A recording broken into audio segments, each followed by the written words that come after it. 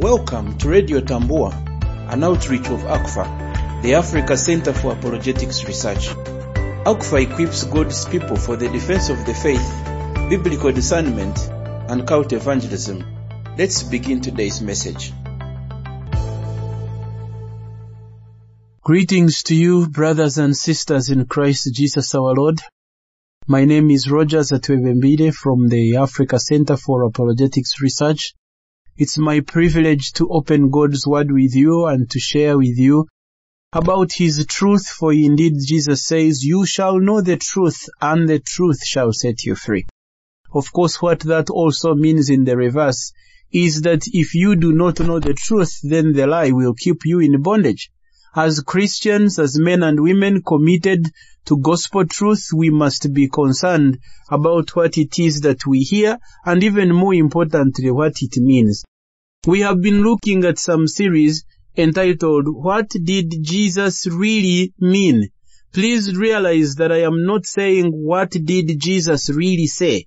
What Jesus said is clear from the passages of Scripture. Jesus taught, Jesus preached, and we have His words written in the Bible. The question, however, is, what did He really mean by what He said? Now you may think that question does not deserve your time until you realize that actually there are so many things that Jesus has said in the Bible that either at first glance do not seem to make sense, or sound controversial, or sometimes even look contradictory to what the rest of the Bible says, and it leaves you wondering, did Jesus really say these particular words?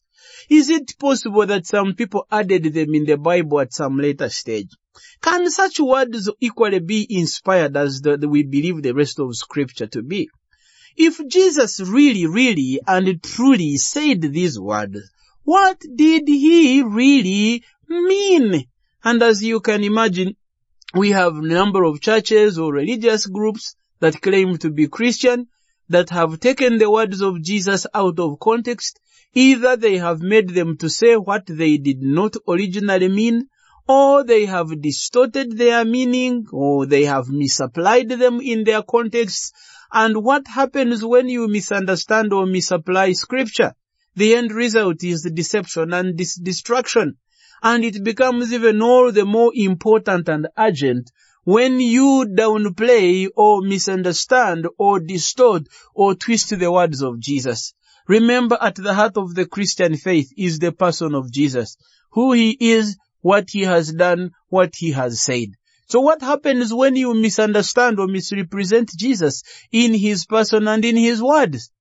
It means you are in grave danger, and your eternal life or eternal destiny is at stake, which is why we should not only be concerned about how we understand our Bibles, but even more so we should be concerned about the people who preach and teach to us. Are they being faithful to Scripture? Are they understanding it and interpreting it as it was meant to be interpreted? Is it possible that they have misunderstood the words of Scripture, especially the words of Jesus? And what happens when they misunderstand or misrepresent Jesus? All those questions are at the heart of not only understanding by your Bible as a Christian, but at the heart of biblical discipleship. For us to become discerning, discipled believers, we must be men and women who intentionally, diligently search the Scriptures, seek to find the true meaning of the passages of Scripture, not only for our own growth, but for faithful biblical living. And so today, we have one of those passages that might take you by surprise, or probably one of those passages that you have always wondered about what it could have meant, or whether Jesus even said it in the first place. So if you would please come with me to the Gospel of John, and we will read from chapter 20, especially beginning from verses 19 to around verses 23, and then we will ask and answer our key question. John chapter 20 from verses 19 to verses 23. On the evening of the first day of the week, when the disciples were together with the doors locked for fear of the Jews, Jesus came and stood among them and said, "Peace be with you." After he had said this, he showed them his hands and side. The disciples were overjoyed when they saw the Lord. Again Jesus said, "Peace be with you. As the Father has sent me, I am sending you." And with that, he breathed on them and said, "Receive the Holy Spirit. If you forgive anyone's sins, their sins are forgiven. If you do not forgive them, they are not forgiven."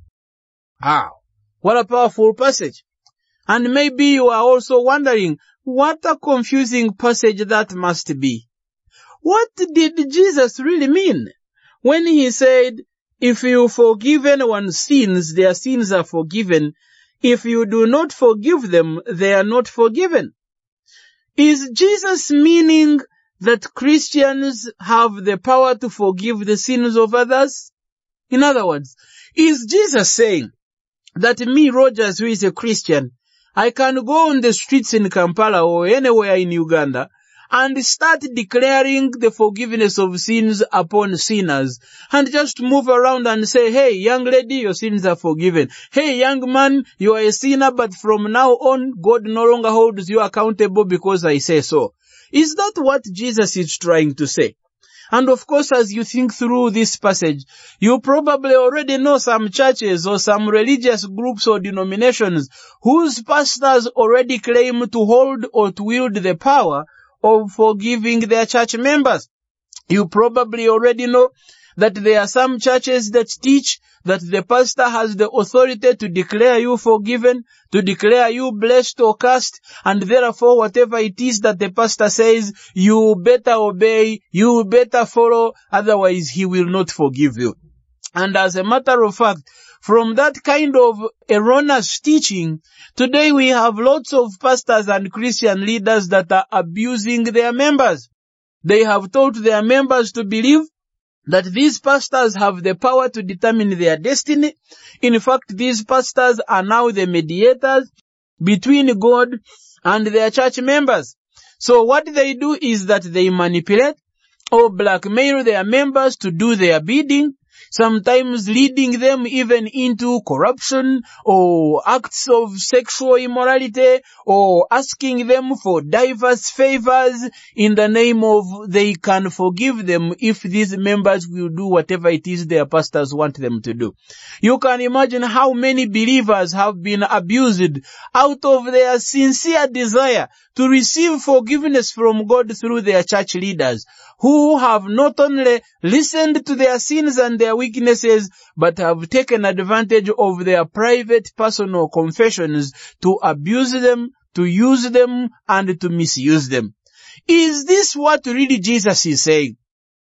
That his disciples had the power to move around the Jerusalem or Galilee or Nazareth and to go around declaring forgiveness upon sinners even when they had not requested for it? Is Jesus really saying that believers have the power to do this? And as you can imagine, that's not what Jesus is saying. That's not what Jesus even meant. While literally it sounds like Jesus is saying that if the disciples forgive people, they will be forgiven, or if they withhold forgiveness, it will be withheld from those who seek for it. Actually, that's not what the Bible says. This verse, if translated more literally from the Greek, which is one of the languages in which the Bible was written, it actually sounds differently. This is what it says from the Greek translation. Those whose sins you forgive have already been forgiven. Those whose sins you do not forgive have not been forgiven. When you read the Greek translation, it is not actually saying that forgiveness of sins is contingent upon the declaration of the disciples, or the mood of the disciples, or the words from their mouth. What the Greek translation actually says is that the disciples are declaring or proclaiming what heaven has already declared and proclaimed. In other words, Jesus is saying that these disciples, as his messengers in the world, as his ambassadors and proclaimers of the gospel, their duty and calling is to go out and proclaim and declare what heaven has already proclaimed and decreed. Heaven has already decided. Heaven has already declared that those who put their trust in Jesus the Savior, those who repent of their sins, will be forgiven. And as the disciples preach the gospel, and the people believe the gospel, and assent to the teaching of Scripture as coming through the disciples, they will be forgiven by heaven. And the disciples, under the leading and inspiration of the Holy Spirit, will be declaring what heaven has already declared upon those who have repented of their sins, those who have put their trust in the Lord Jesus as their personal Savior and Lord. The verse does not therefore say the disciples have the power to proclaim forgiveness of sins. The verse carries the idea not that we have the power as Christians to forgive in and of ourselves, but that as Christians and ambassadors of the kingdom, we are proclaiming what heaven has already proclaimed. There is no dispute that the disciples to whom Christ was speaking were given the power to pronounce forgiveness or retaining of sins. But what this means is that they were given the authority to declare what God does in regard to salvation when a person either accepts or rejects Jesus Christ as Savior and Lord. You remember when Jesus first sent out the disciples 2 by 2 in Matthew chapter 10? One of the mandates he gave them was that they were to proclaim Christ's peace upon the homes that would receive them as messengers of Jesus. Now it is not that the disciples had peace to offer. It is not that the disciples could guarantee whether some home should have peace or not. But they were declaring Christ's peace and Christ's will upon those homes upon their being received by those people. In the same thought and same line of thinking, Jesus is saying that when they go out to preach the gospel and they call men to repent their sins and trust in Jesus as their personal Savior and Lord, those who receive the gospel receive forgiveness of sins, and those who reject the gospel do not receive forgiveness of sins. In other words, forgiveness is withheld from them because they have not believed the gospel. They have not received the gospel. Why do we know that? How do we come to that conclusion that the disciples were not in position to forgive anyone? It is because the consistent testimony of Scripture points to the fact that there is no one who has the power to forgive sins except God. Only God has the power to forgive sins. Only God has the power to bring men and women in right standing with himself. When men sin, they have sinned against God, not against the disciples.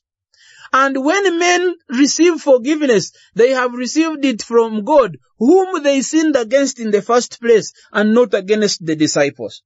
Now, of course, there is a sense in which we forgive one another. If somebody has wronged you, somebody has stolen your money or your phone and comes and seeks forgiveness, you can say you have forgiven them. But that forgiveness does not mean that God has forgiven them. It is not saying sorry or making an apology to one another that makes a difference.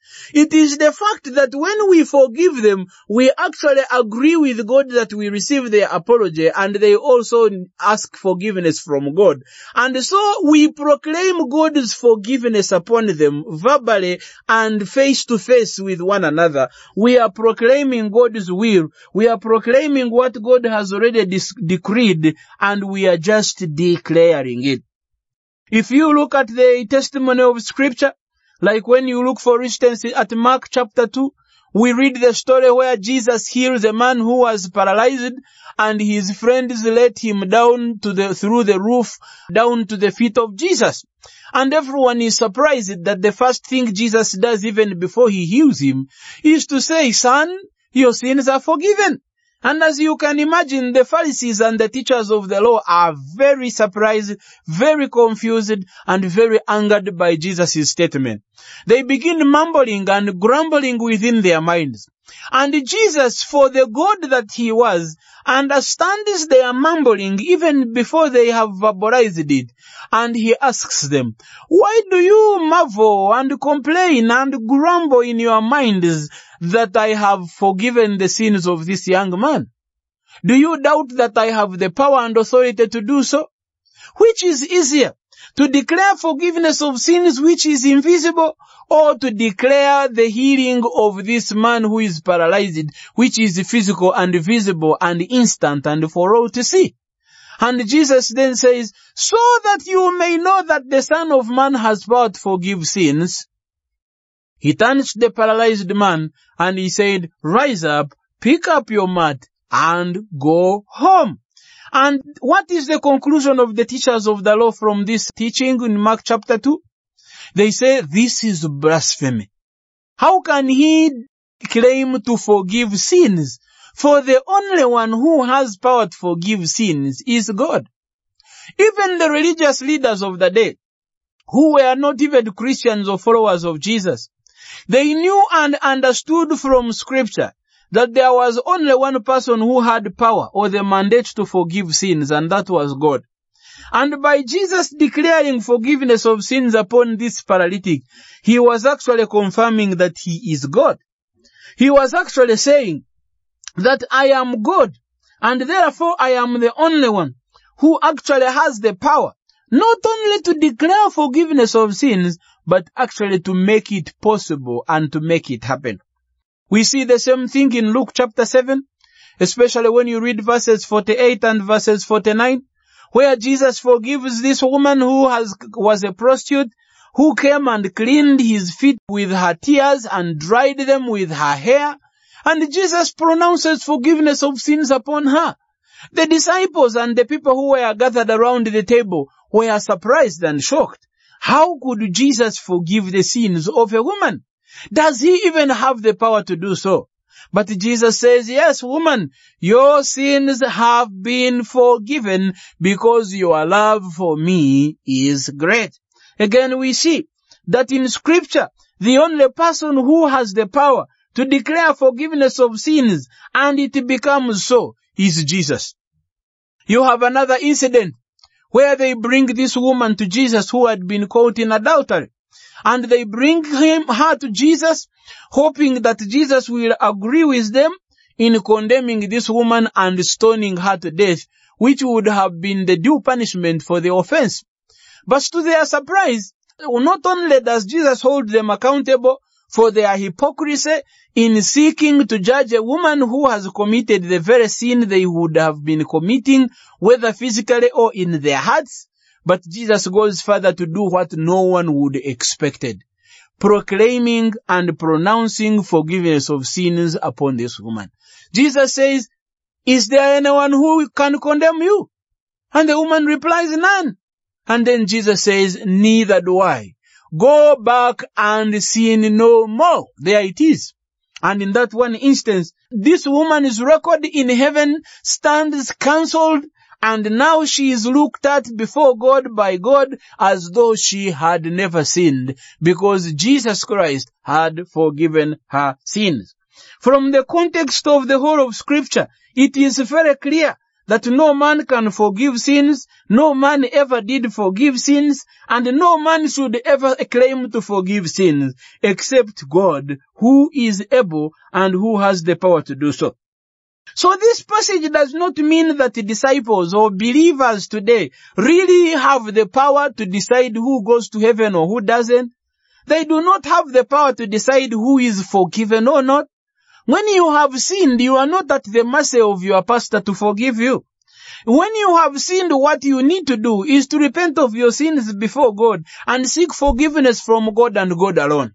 It is your change of heart and your desire for forgiveness that God uses your pastor or the church leaders to pronounce what God has already decided should be.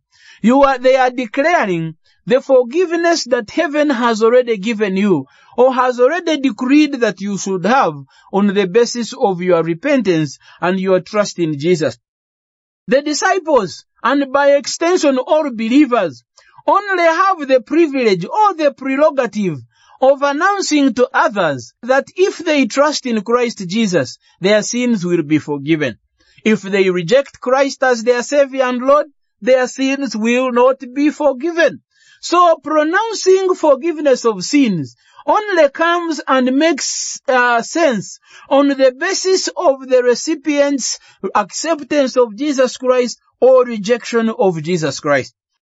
Believers have the authority to make that declaration because God Himself has already declared and decreed it in heaven.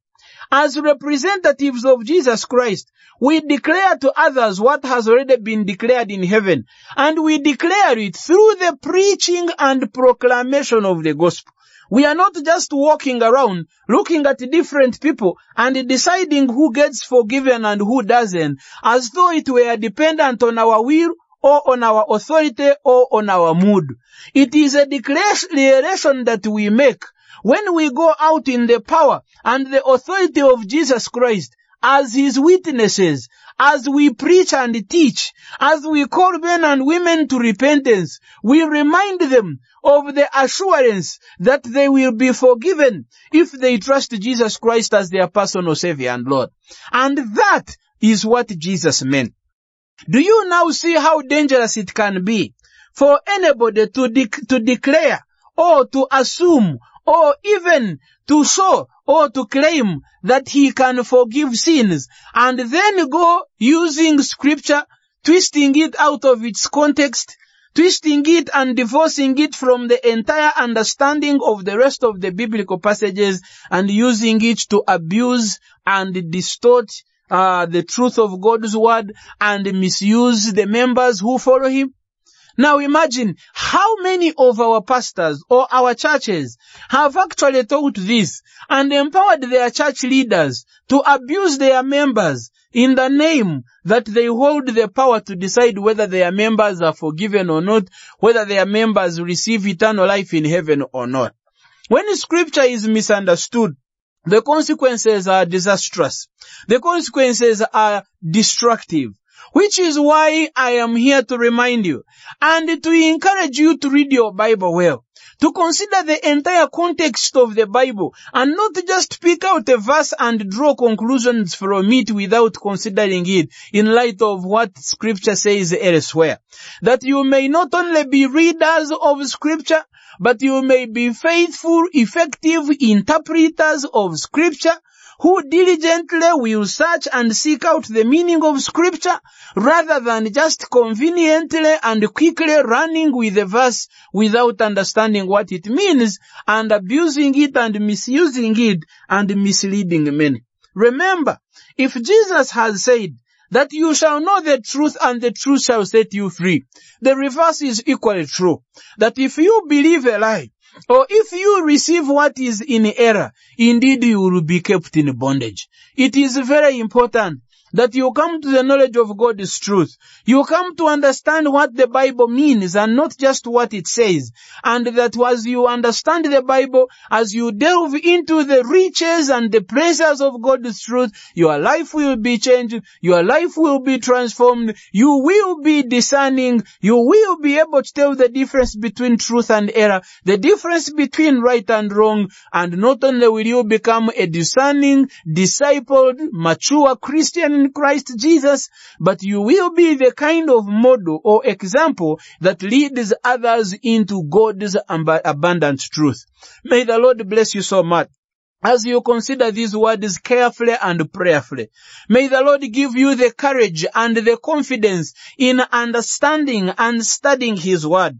May you submit to the Spirit of God who leads men and women into truth, that knowing the truth of God, it may set you free. And remember, he whom the Son sets free is free indeed. To learn more about the Africa Center for Apologetics Research, visit us at africanapologetics.org.